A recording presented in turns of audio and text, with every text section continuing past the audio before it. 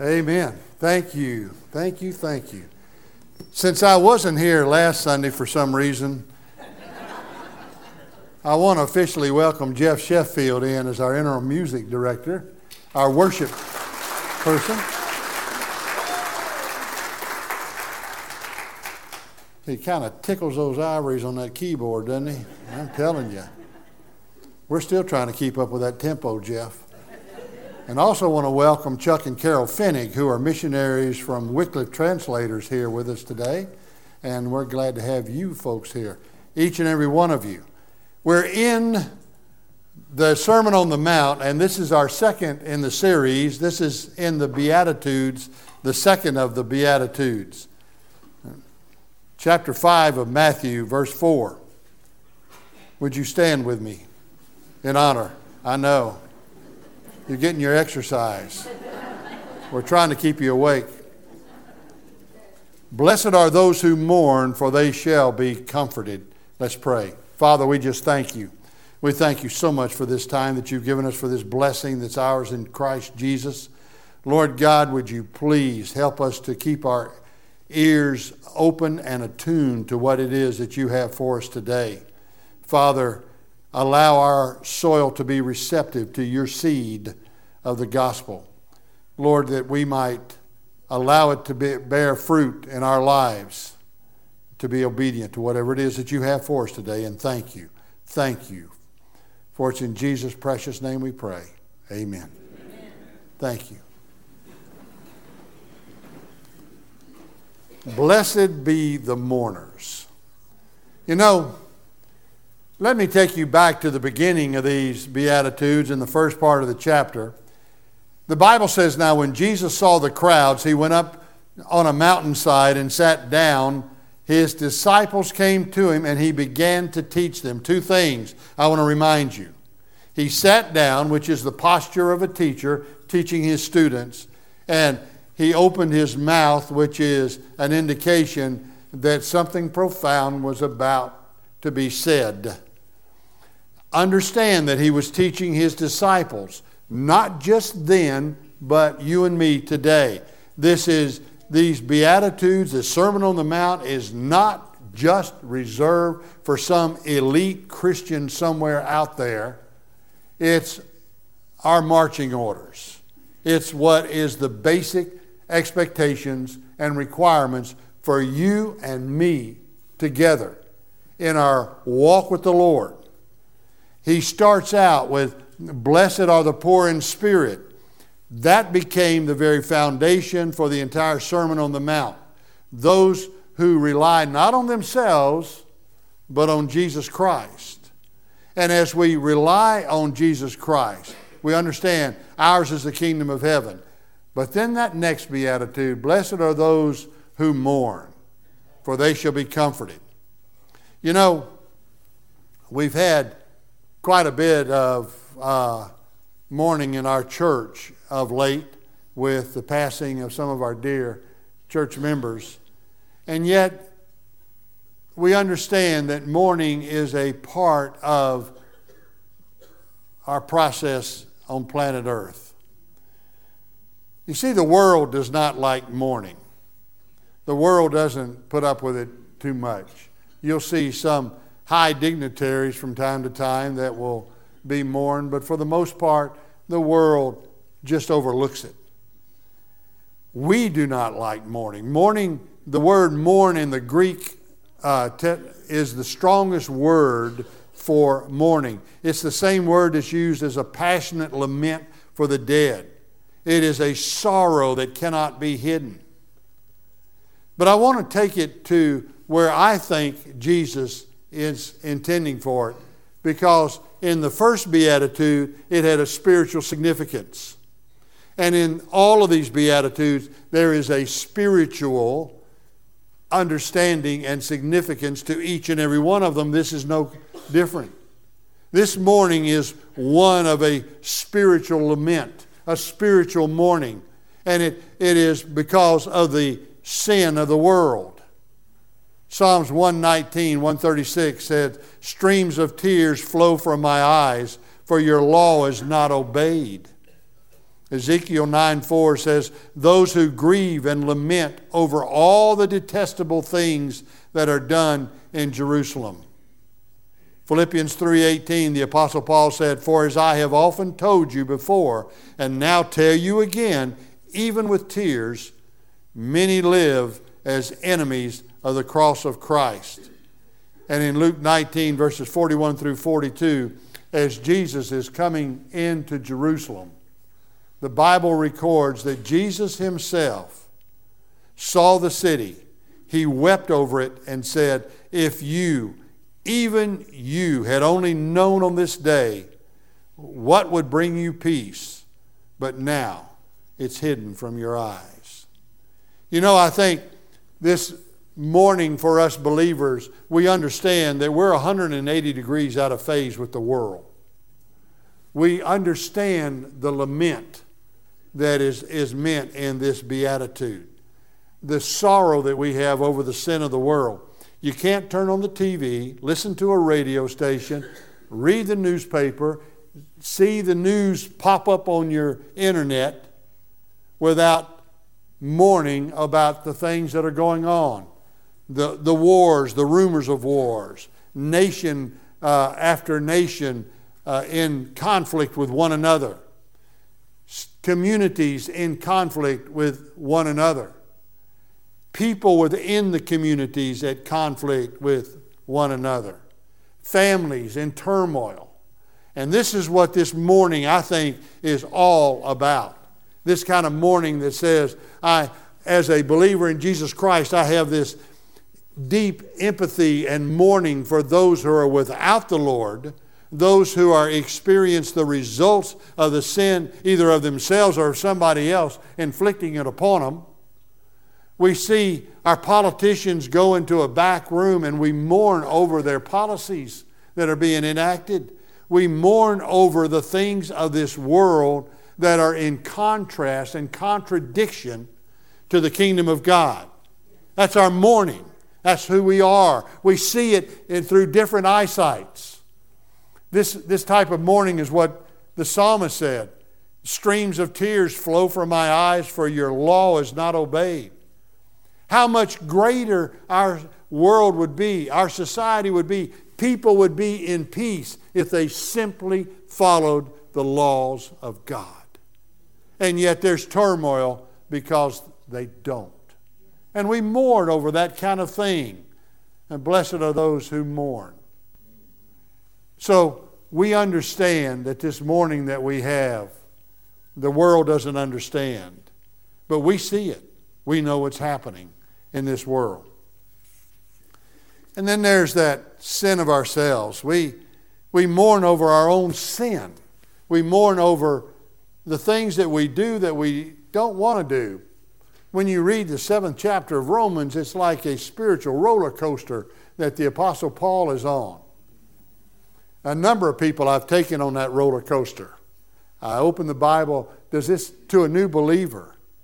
A lot of times they've never even read the Bible. A lot of times they certainly don't understand the King James Version. They may have a good news or whatever the case might be sitting around the house. Somebody gave them once upon a time. I'll take that and open it up to chapter 7 of Romans. And I'll ask them, listen to what this writer says. As it is no longer I myself who do it, but it is sin living in me. For I know that good itself does not dwell in me, that is, in my sinful nature. For I have the desire to do what is good, but I cannot carry it out. For I do not do the good that I want to do, but the evil I do not want to do, this is what I keep on doing. Now, if I do what I do not want to do, it is no longer I who would do it, but it is sin living in me that does it. What a wretched man that I am. This spiritual roller coaster. I know what to do, this writer says. I know what to do, but yet I don't do it. The things I know not to do, I do anyway. I'm having this issue in my own heart, my own life, about the turmoil within me. It's plain to see, this writer says, just so happened to be the Apostle Paul. who says, the things that I don't want to do, I inevitably wind up doing them. You find yourself in that quandary during the day. Now be honest with the Lord. You don't have to raise your hand or come out and tell me, but I'm telling you the Holy Spirit knows. He's searching your heart. He's trying your reins to give the Bible tells us to give every one of us the fruit of our doings. Now, you come to that place, you start out good, but then again you hadn't gotten out of bed. And it all sounds so good when you're praying. And then that thought comes into your head.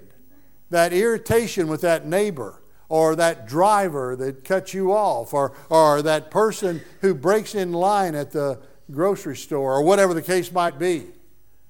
Or you're coming with thoughts, you see something on TV or on the news and all of a sudden your first thought is, boy, I just wish the worst things I can think of on that particular person. And before long you're thinking, what is that in me that does that? I'm trying to have this mind in me according to Philippians 2:5, which was also in Christ Jesus. I'm trying to have the same thought, the same pattern, which is what Jesus is trying to help his disciples to understand. This is who I am, Jesus said. These Beatitudes reflect me, and it should reflect you, because you're a disciple, which means an avid learner and follower of the teacher, Jesus. So, I get these things in my own life. We're thinking, where did that come from? You know, you have these thoughts, or you have these passions, or you have these fantasies, or whatever the case might be, that just seem like they come out of left field at you.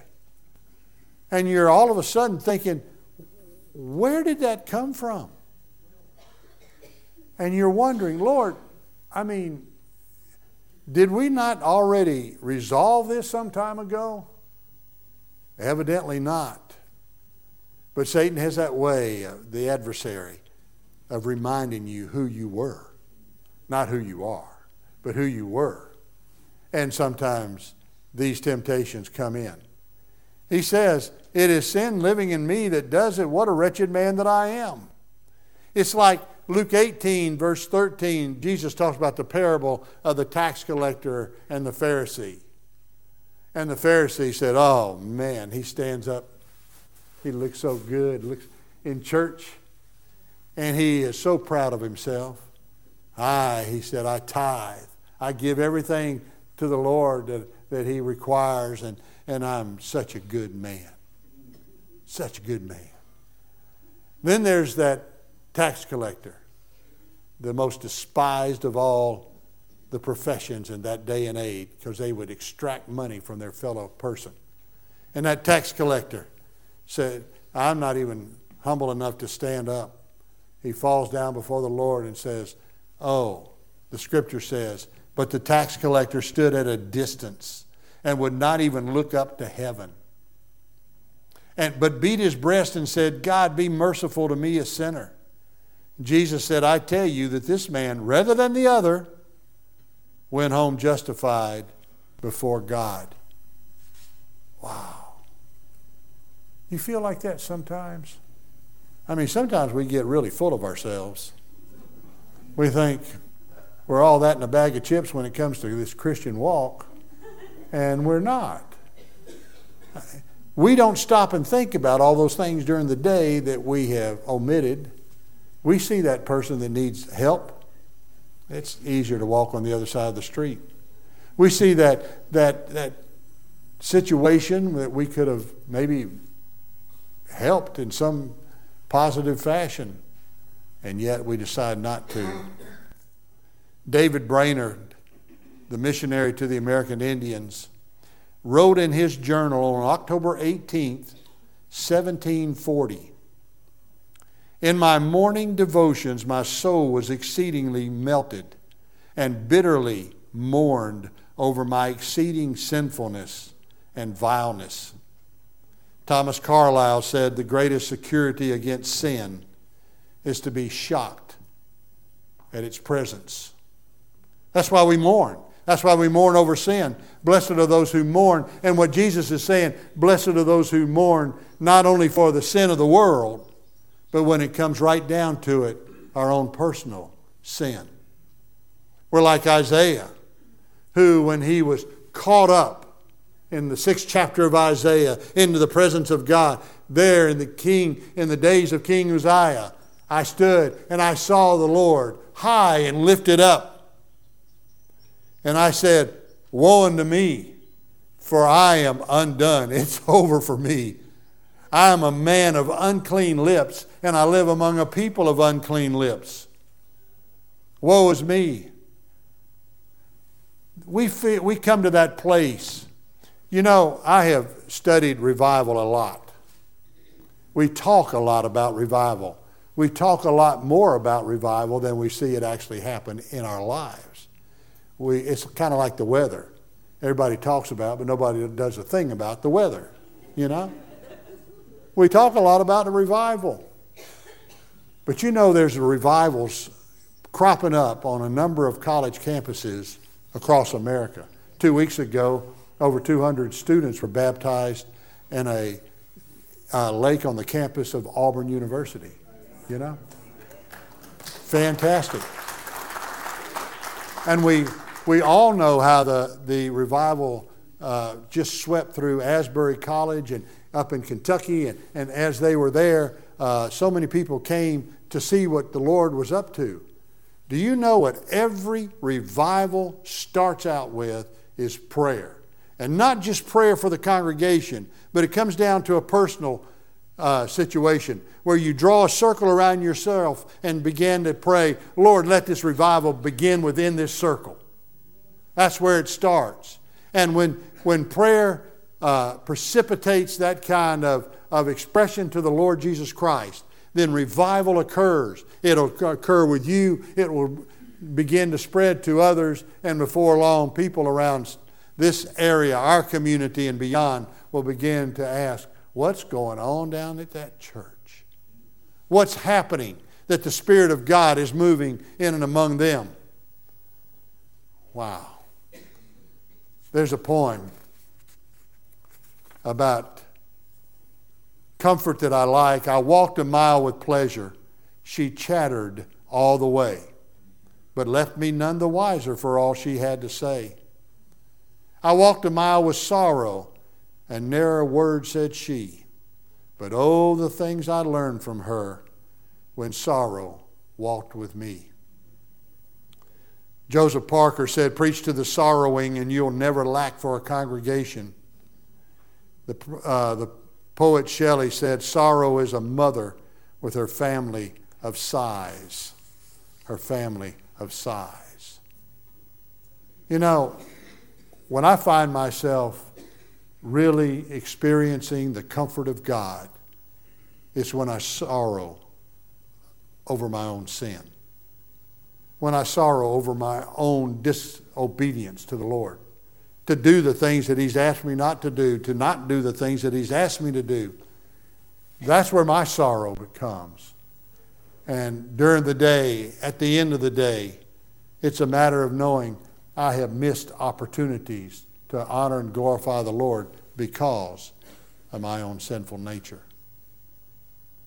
Well, when we sorrow for the world, when we sorrow for the sins of the world, when we sorrow for our own sins, our own disobedience. Nobody in 21st century world likes to hear that word sin. But let me tell you, it's got a big I in the center of it. Sin does.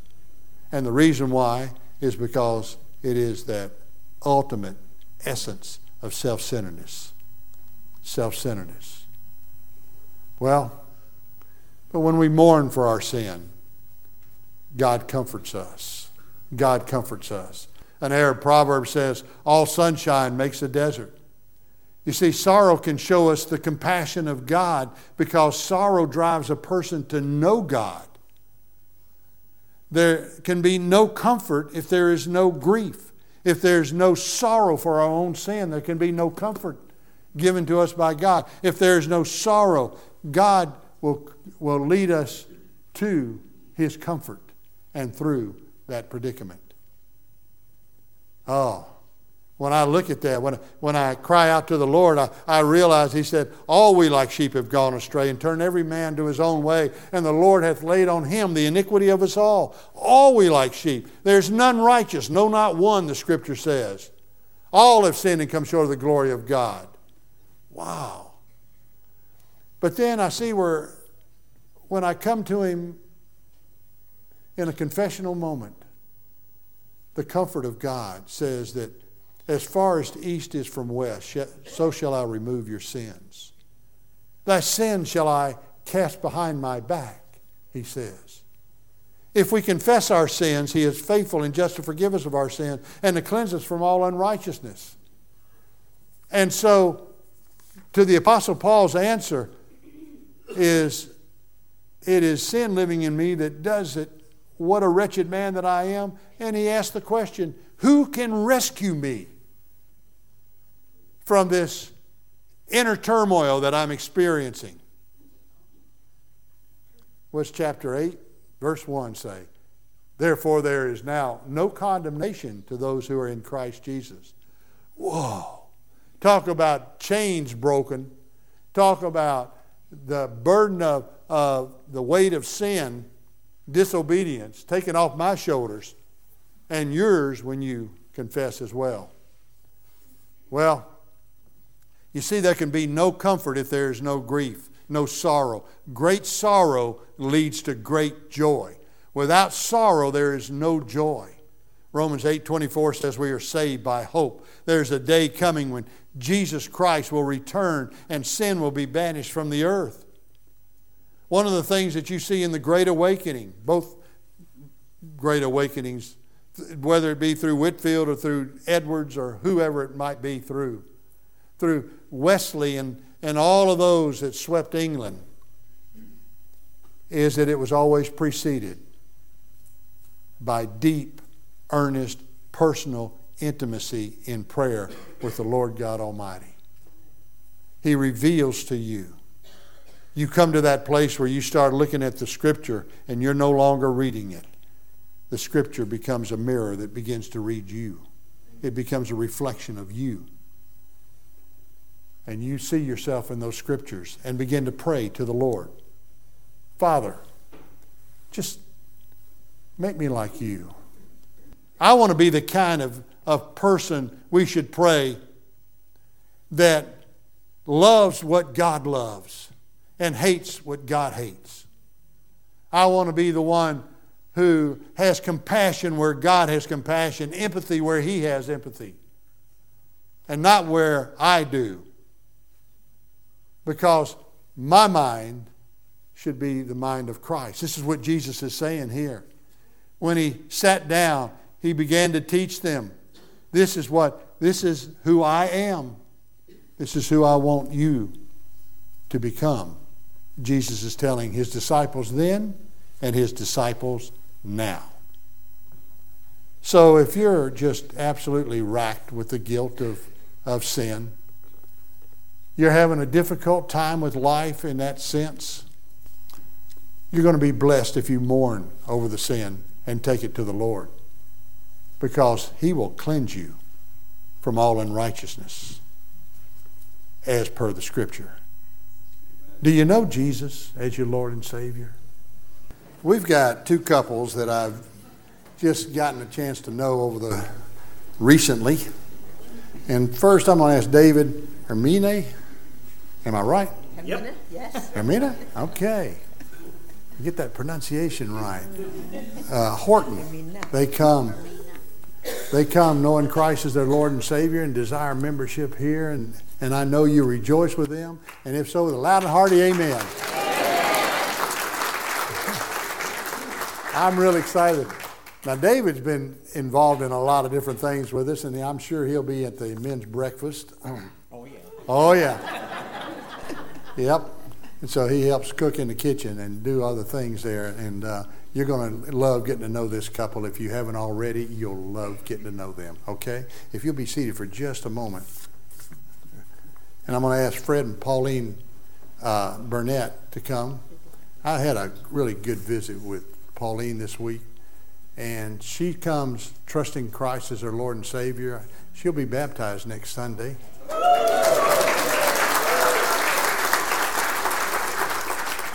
Fred's been a believer since 61, he says. You know, but they come to today looking forward to uniting with this church and being a part of this family. And I know you rejoice with them. And if so, signify with a loud and hearty amen. Amen. Amen. It's been a good day. It's been a good day. And I know I'll take these two couples back with me and Mary Jo, and you give them the handshake or hug of Christian fellowship as is appropriate for you.